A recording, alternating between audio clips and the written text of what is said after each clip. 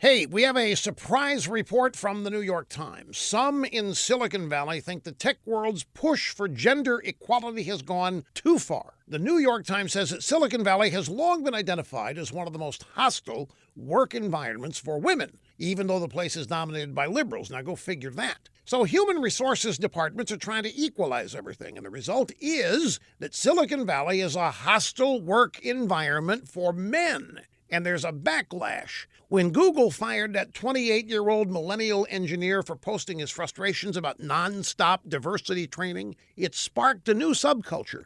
A movement focusing on men's rights is quickly emerging. The Times interviewed one guy who says the diversity requirements created a witch hunt atmosphere. He was interviewed from a soundproof booth out of fear he might be overheard. He said the reaction to anyone who voices incorrect opinions on gender is almost religious, it's almost zealotry. Now, until recently, men opposed to Silicon Valley's diversity obsession were considered fringe. Now, even investors are beginning to pay attention to their complaints.